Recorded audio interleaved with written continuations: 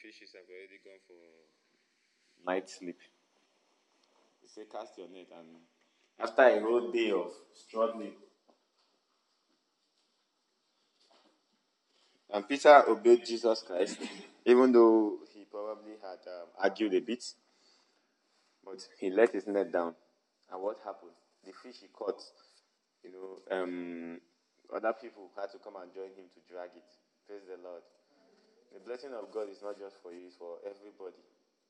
So that's why sometimes I'm not even bothered about where I am, because I know that as I'm in this world, there are many people that God have made that in my life I will be a blessing to them. And so even for their sake, God will bless me. So I don't even bother myself. Praise the Lord. The fish Peter caught, he wasn't going to finish it alone. He won't sell it alone. People came to help him. Everybody will get their cut. That's how the blessing of God is. So I saw the meme. There's a meme I saw. They said, after catching that kind of fish now, Peter quickly went to the printer and printed complimentary card. Peter, Simon, the fisherman, and as he collected the card, he just said, Mr. Peter, take your card. The next thing, Jesus told him, oh yeah, I've changed your name from the fisher to fisher of men. So your card is useless. Follow me, praise the Lord. But we have to learn some things from that story.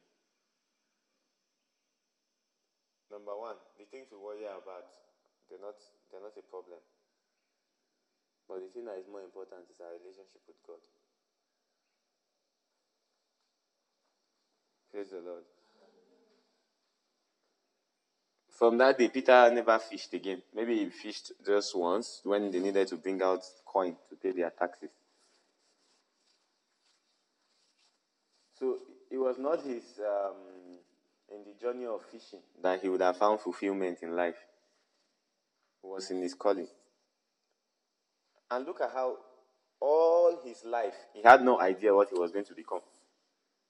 And just the day Jesus Christ met him, everything changed. Praise the Lord. So what are we to learn from there? One, whatever you're going through, with Jesus in it, it becomes easier. And two, you don't need to worry so much about what you will become in the future. Praise the Lord. At any time, God can change your destiny. What is more important is that where you are now, you are happy. Where you are, you feel fulfilled. Your life can end today, and it's the end. Honestly, it's the end. All those mansions you dreamed about, it's the end. It's just the end. You didn't see it coming because you did not learn to understand that every day is a gift from God. Praise the Lord. Or you can, someone here can be a doctor tomorrow, even if you're 60 now. Praise the Lord. So the things that we are not supposed to bother about is what we bother about. And the ones we're supposed to bother about, we don't bother about those ones. Praise the Lord. So from that story, with Jesus in your struggle, it becomes a lot easier. It's no more a struggle.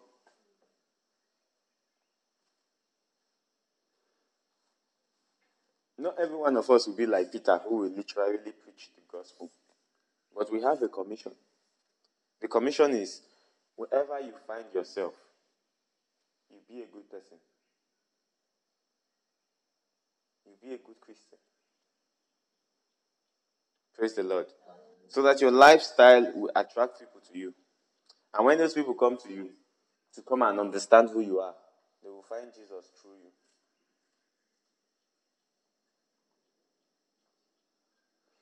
God is capable of changing your life in one meeting. But will it make any difference to you? It won't. Except you change your attitude. Except you change your attitude.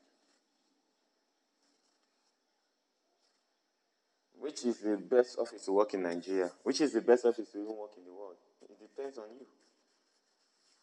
No matter where you find yourself, if your attitude is not good, if you don't have a grateful attitude, if you don't have an attitude of contentment, you will not be satisfied.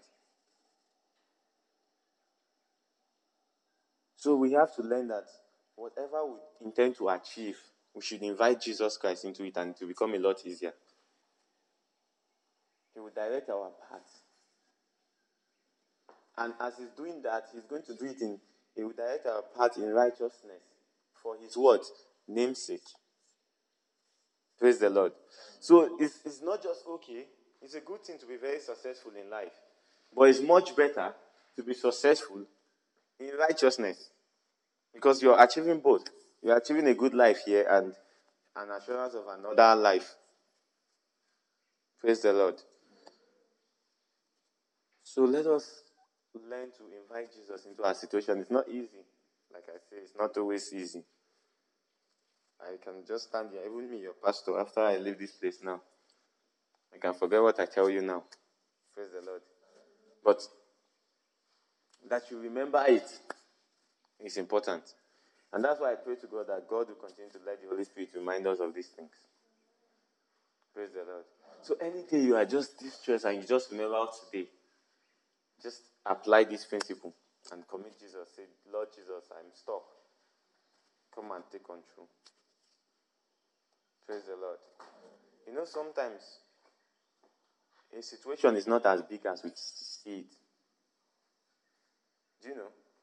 But because our mind is clouded, it will look so big. And then we'll just say, God, take control. And in less than 5 minutes, what God will first do is He will first clear your mind of all the worries.